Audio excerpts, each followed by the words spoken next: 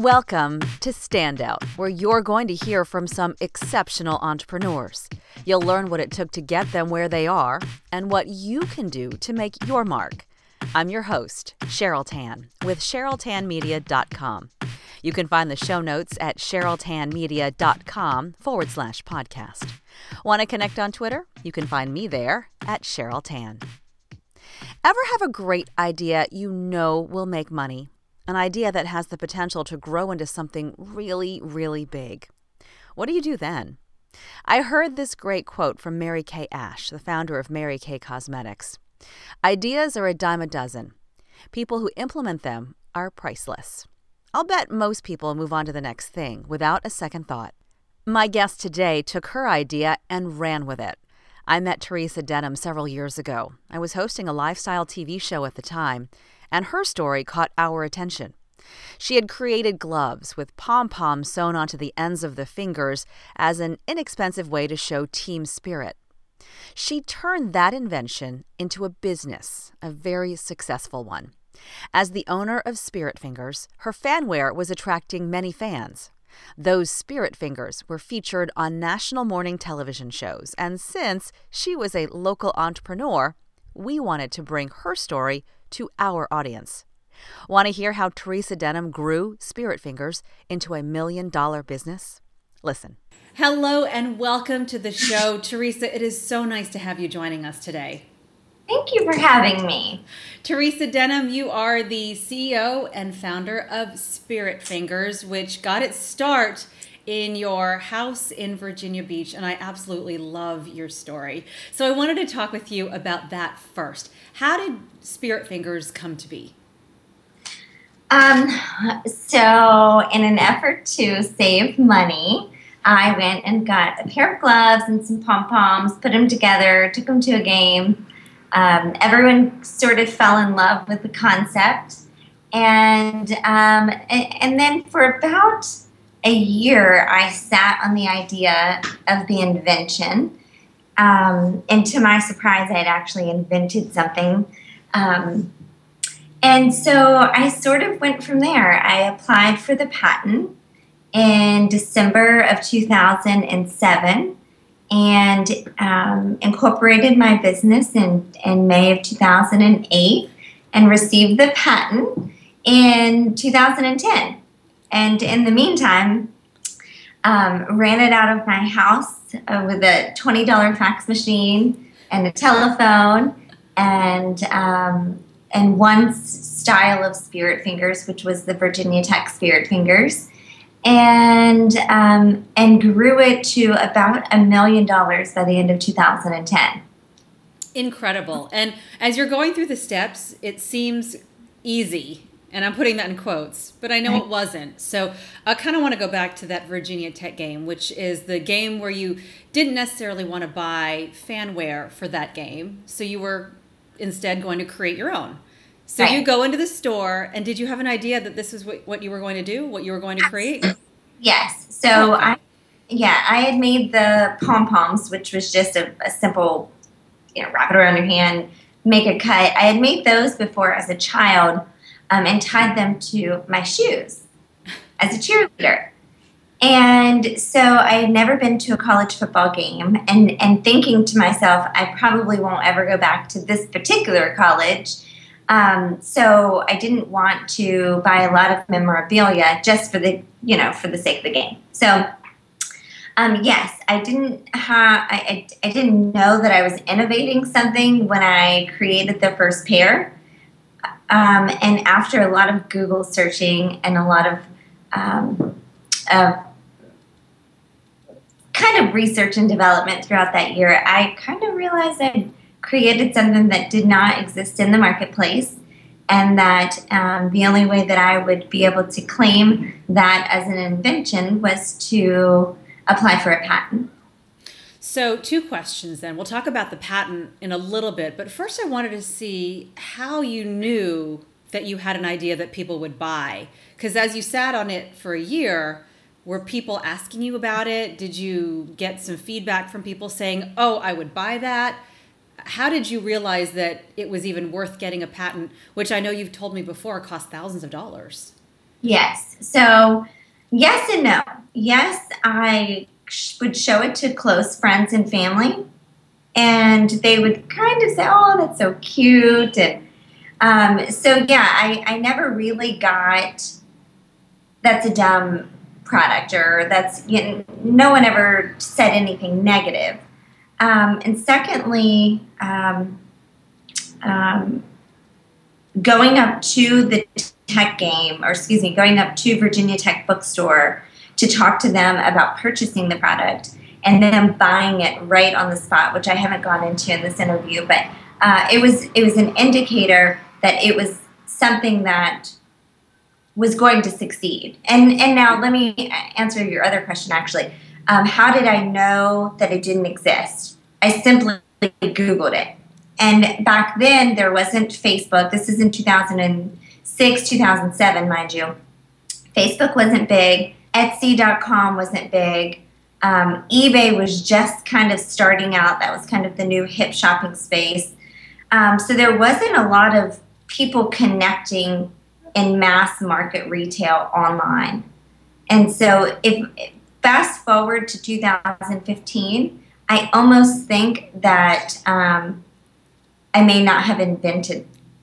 I may have missed my window had I not gotten that patent and acted on it quickly. Oh, wow. That is something that would be unheard of, really, because it would have changed the trajectory of your life, for sure. Absolutely. So the time that you created these Spirit Fingers and the time in history that we were really helped you move it forward. Absolutely.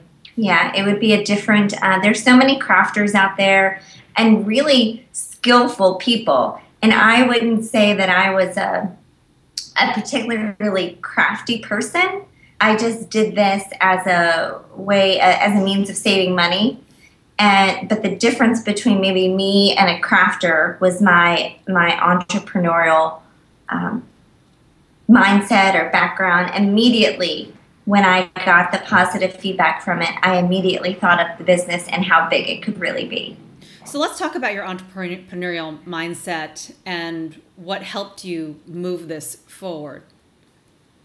Yeah, sure. So as an entrepreneur, I was able to identify some key characteristics after the fact. When I was really young, it was in me. I would sell, I'd make my brother shoot mistletoe down out of the trees, and I'd baggie them up, and I'd walk through the neighborhood and sell it. In fourth grade, I invented this copy machine that would make my job more efficient as the teacher's assistant. And, so those things, looking back now, I had always had that sort of spirit. Fast forward to high school, and I just I felt a little out of place. People were very academic, or they were just really uninterested in school. And I kind of fit in between there. I was interested in school and people and having the responsibility of being somewhere every day, and I responsibly showed up for school. But the academia side was of no interest to me, except for a few classes like marketing and economics and certain things like that. So I excelled in those classes. But I've said this to you before, I felt really out of place in a group of academias, but I knew that I was ambitious, just as ambitious as they were. But it was always gearing towards having a business of my own instead of, working for someone. I like the building process. Mm-hmm. I enjoyed it. It was a different track. The marketing aspect I wanted to talk with you about, because that's what brought Spirit Fingers to my attention. We met several years ago when I was hosting a local TV show, and we heard about you because you are on one of the national morning shows. Yeah. And you were right down the road from us in Virginia Beach. So talk about how you got the attention of these outlets, these media outlets, and where you've been seen and how you made that connection. Okay. It started, my first article dropped in 2008, which is in our local publication, which was one of the largest print for the Virginian Pilot because it was the day after the election of President Obama. And so he was on the front page as our new president, and I was on the front page of the Daily Break, I think it was, in that sense. And so that was the first one. And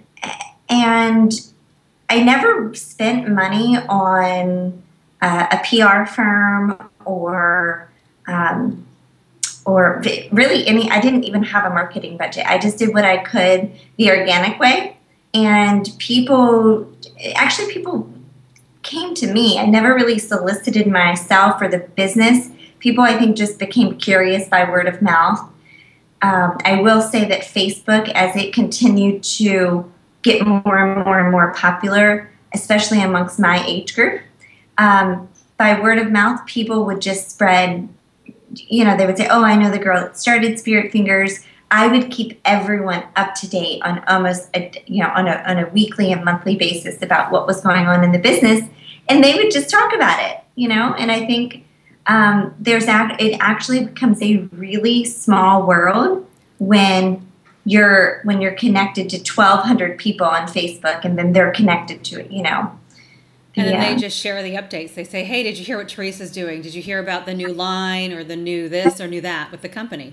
Yeah. And then someone knows someone, and then, the publication that you're talking about was the Good Morning America show, and it was the day before the Super Bowl in 2013 maybe. It was about 2 years ago. And Bobby from the what is it? The style editor from the ABC channel. Okay. Contacted us and said, hey, we've heard about this female fanwear item. We've seen it on television, and, we'd like to get some, if you wouldn't mind, and feature it on our show for the must-haves for this year's Super Bowl. And you said yes. Yes. I'm a yes girl. Make it happen. But it's really great to hear how just by you doing a good job, by reaching your fans and having a wild fan base, that they found you. And that's kind of what it sounds like it happened. Right. And a lot of times it's under promising and over delivering. I never say I can do something unless I know I can do it on or before the time that they need it. For example, Pepsi called us and wanted us to do the most recent inauguration for President Obama. Wow. And so that was 2012? Mm-hmm. Probably 2000, January, maybe 2013. So they called and they wanted 15,000 pair of Spirit Fingers. And they were going to do it in red, white, and blue and put the Pepsi logo. They wanted us to put the Pepsi logo on it. And they would hand it out at the inauguration for kind of fanware. Wow. Or, as a giveaway. And it was a one-day event. If we could not pull that off, we were going to be sitting on 15,000 pair of USA Pepsi Cola Spirit Fingers. Right. and we said no. I mean, we walked away from it. Wow. We lost, we never lost the customer. They have actually come back and done a different sort of promotional thing with us. But yeah, that's part of being an honest entrepreneur, is saying, look, I can't do it. I can't make it happen. We would really like to take this opportunity, but sometimes you just have to say no. Wow, I didn't realize that. So The other thing you mentioned is logos and licensing. And that's something that a lot of entrepreneurs would love to get into, but don't understand the process, know that there's competition. What advice can you give for those business people about licensing? So I was fortunate enough to have a product that someone else could see the potential. And the potential not just in the product itself, but the potential in licensing that particular product with college logos, which eventually led into professional licensing also. But our first break was in 2008, the same year that I launched the company. And I had a company that had all of the college licensing call me on the telephone and say, hey, look, we understand you have a patent pending for this. We would like to do a licensing contract with your company and add it to our catalog and see what we can do in the college bookstore market. Well, for me, I think that was just a lucky break. Maybe and I don't completely believe in luck, but the right person saw it at the right time and contacted the right company. And I really didn't have to do anything. It was just the product either, I think most products, either people that see it want to have a part of it or they don't. And so fast forward to, 2 or 3 years later, and we're doing $1 million. The person who initially called me obviously had the same vision that I personally have for the company. I see. And so, it's kind of gone from there. I licensed it out in a much bigger way in 2012, where we did an exclusive agreement with a company who had what we call an umbrella license, and that was for NCAA, NFL, NHL, MLB, Major League Soccer, Olympics, NASCAR. I mean, they're the sixth largest sports licensing in the world. And we knew our focus, and that was to maintain our patent, to protect our patent, to develop other line extensions from just the license category. And so we decided to license that particular line to them exclusively. But does that happen a lot? It really doesn't. I had $1 million in sales when I approached them, and so it makes sense. It made a lot of sense for them. So would you say that for someone who is in the audience here and they think they have a product that can go big, what would you say to them to have the sales probably under their belt before they even go to the next level?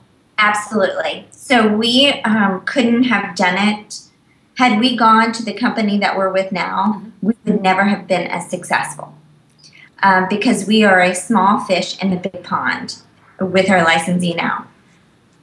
With our previous licensee, we were a small fish in a big pond, but we became a big fish in a small pond, and we sort of outgrew them as a licensing partner. But my advice for someone who believes that they have a product that would be more successful with sports licensing or college or football licensing is to kind of do it yourself at first. Get what is considered a local license. It will be extended to you on a statewide basis.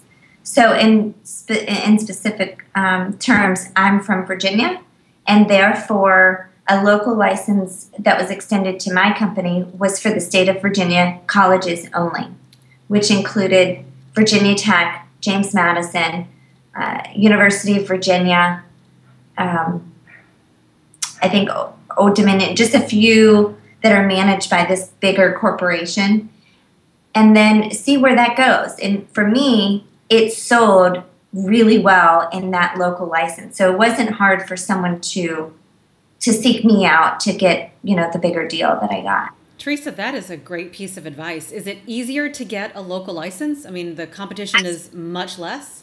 Yes. Yeah. And it's almost a given. If you apply for it and you can prove that you have manufactured the product already, or you're in that development stage of manufacturing, you do have to report who your manufacturer is, whether it's local or overseas or domestic or international. And so they have to approve it. And then you're extended what is considered the artwork access. And so you access this website, you download all of the artwork from each respective school, and then you could sort of pass that along to your factory. And that's where they would embroider, or, if it was a print or something like that, that's when they could access that artwork for the schools. But like you said, if you can prove yourself in your community, in your state, then it's easier for a national or an international firm to look at your company in a different light. Absolutely. Much easier. Yeah, yeah, yeah. I had distribution from May of 2008 through December of 2008, which is the date that I launched the company.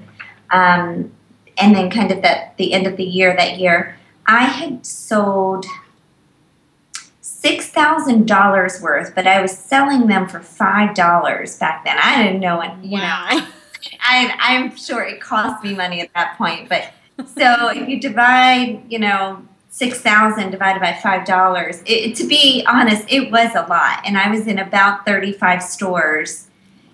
And so that's kind of where the momentum also came from. There wasn't a lot of doors that were shut for me. It was very easy, open for a sales channel that I didn't know anything. It wasn't just the bookstores. It was all retailers. So way back in the beginning, I know you were making the Spirit Fingers in your house and now it's completely different. So how different does your business look now than from when you started? Well, yeah, I did used to make them on the couch. That was terrible because, again, I'm not really a crafter, but I just kind of stumbled into this business. So how does it look now? Now it's more, we actually make the gloves from scratch. And when I say we, our factory makes it from literally yarn or strings. And so that took on a whole new learning curve for me because now I was in what they consider knits. I was in the business of knits. I had to learn how to dye this color. There's literally nothing exists when it starts. And so we had to learn things called Pantone colors, which is the universal language of any kind of football or, NFL, NCAA, these colors that they use, they have a registered Pantone color or an official Pantone color. So that was a learning curve for me, learning how to construct a glove from nothing, learning how to figure out the feeling and the texture of the yarn, how many times it needed to be starched and how many strings needed to make up the thread for the yarn to make the pom-pom, and how to make the pom-pom more secure because it's attached to the fingertips, and how big the wrist should be, the elastic in the wrist, and so yeah, it changed substantially because before I could just go buy the yarn, buy the gloves, and attach the pom-poms, and now it was really creating the actual product itself. Yeah. Business-wise, though, it is no longer in your house. It is in your factory, as you mentioned. But you have a different kind of control. Like before, you controlled the amount of yarn. While you didn't have the Pantone colors, you had red or black or blue. But now it's a little different. You're a business owner, right? It's very different. Right, very different. So. Yeah, we do it much differently. We used to obviously keep it in our house. That was our inventory. Right. We would pick, pack, and ship it out of the spare bedroom in the house, and then we moved into a bigger house, and the office was still there. And about 2 years into the business, I decided to move out of the house because we had gotten much bigger. And then now we are, we have a 15,000 square foot warehouse. Not that we utilize the entire 15,000 square foot at all times, but yeah, we place an order. It comes in from California. It's put into our extremely efficient process that we have now. The warehouse process is really good. It's when it comes over, it's bag tagged and ready to go and put into our system. We scan it as soon as we get in. The inventory is read electronically, and it goes either to our online inventory system or our internal warehouse system, but it's much more advanced and efficient than it used to be. In the beginning, you had a lot of national press, local and national press, and that got the word out. But now you're using something different to let your customers and potential customers know about you. And you've said it's been very, very effective. So as far as marketing, how do you get the word out and how do people find out about you? And so now we're more established in terms of a brand. We have the credibility. We've been around for 7 years, and enough people had seen us or bought our product that we felt like we could do a marketing campaign now where we could actually take our money and spend it and people would buy it or recognize it and want to buy it again. And so with that being said, we spend anywhere between $700 and $2,000 a day on Facebook, and a strategic ad campaign that we target a certain geographical location all the way down to the user that would the algorithm that Facebook has created that would allow our product to be in front of certain women. Really is kind of our niche customer here. Now, a lot of times men will see it and they'll purchase it for their wives or their daughters, their mothers or sisters. But when we run our Facebook campaign now, it is specifically targeted to maybe the Dallas Cowboys because they're doing really good this year and a lot of people are buying their memorabilia, and we're targeting women between the ages of 23 and 54 because we've learned that that's our biggest customer base. And usually for every $3 we spend, I think we end up making, I could be wrong with the specifics here, but I think it's about $30. Wow. Yeah. Wow. And you know, when we operate at what we call 30% capacity for our marketing efforts on Facebook, we do about $50,000 off of that $700 to $800 a day at 30%. Mm-hmm. Now, if we bump it up to 100% at $2,000 or more on our Facebook campaign, you're talking like $500,000. So, do you see what I mean? Like, yeah. Yeah. You figured out how it can work for you.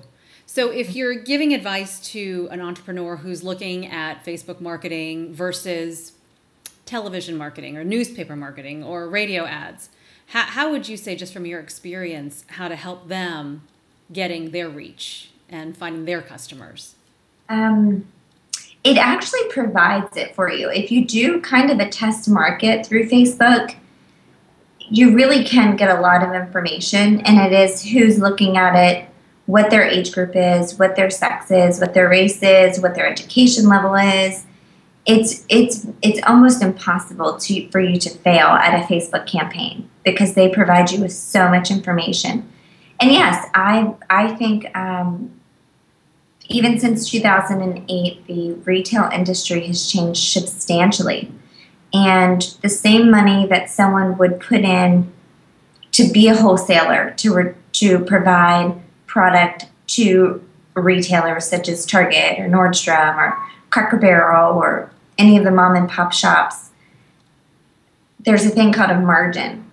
So if their margin at wholesale, I'm going to use numbers here, just arbitrary numbers, it costs you $5 to make your product, you sell it for $10 to the wholesale account. At retail, that product is $20. So when you're selling it to your retailers, you're making $5 each time they buy a piece of your product or a pair of your gloves. Each time you sell it to an end consumer, which is typically, if you don't have your own stores, is on the online category. Mm-hmm. So that same $20, our profit is $15. Our margin then is now $15. We have to sell one glove for every 3 pair that we would sell to a wholesale account to make the same amount of money. Right. And not that our retailers are not extremely important, because they are. For my product, it is game day accessory. So it needs to be at stadiums. It needs to be in stores, available for the day of the game.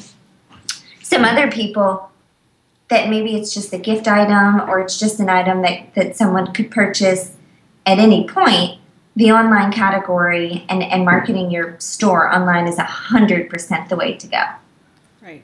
Mm-hmm. So what's next for Spirit Fingers? You're always innovating. You're always thinking for the next level. So what's next for the company?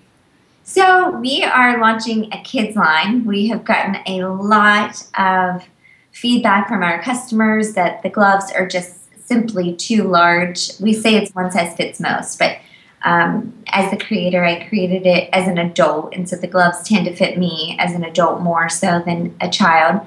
But I think I have a little pair right here. Yay.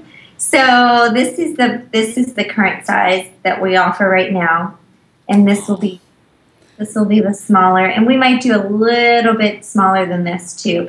But you can see it clearly is smaller than. Yeah, adorable.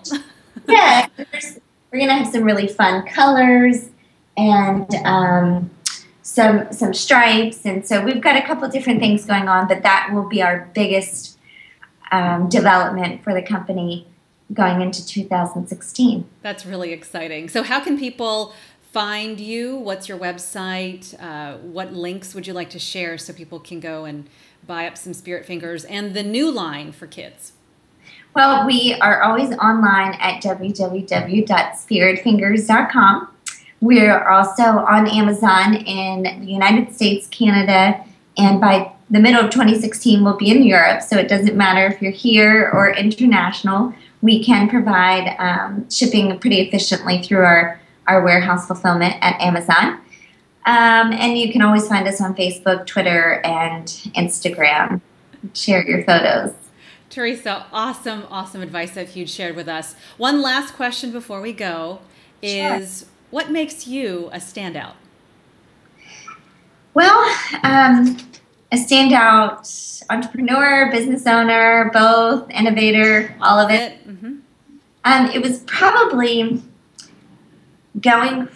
taking an idea and turning it into a business, and then being able to go from an inventor to a business owner all the way through the cycle of, I've even sold a portion of my company so that I could be surrounded by people who were smarter than me, that were doing bigger things than I could have ever done with the company. And so it was almost from inventing a product all the way through selling a portion of the company. And so yeah, that's probably it. That's what makes me stand out. I just have done so much in such a short period of time that I can help a lot of people that may need advice or need to know what to do or what not to do. Well, you've certainly given us some wonderful and actionable advice. So I thank you so much for your time. Thank you for joining us, Teresa. Yeah, thank you for having me, Cheryl. I hope you enjoyed Teresa Denham's standout interview. I love Teresa's determination to learn, to innovate, and to seek help when needed. Teresa gave some invaluable advice for startup product companies, and after our interview, she gave me more key information about applying for local sports licensing. I'll put all of those details in the show notes, which will be available at CherylTanMedia.com/podcast. Until next time, thanks so much for joining me. I'm Cheryl Tan.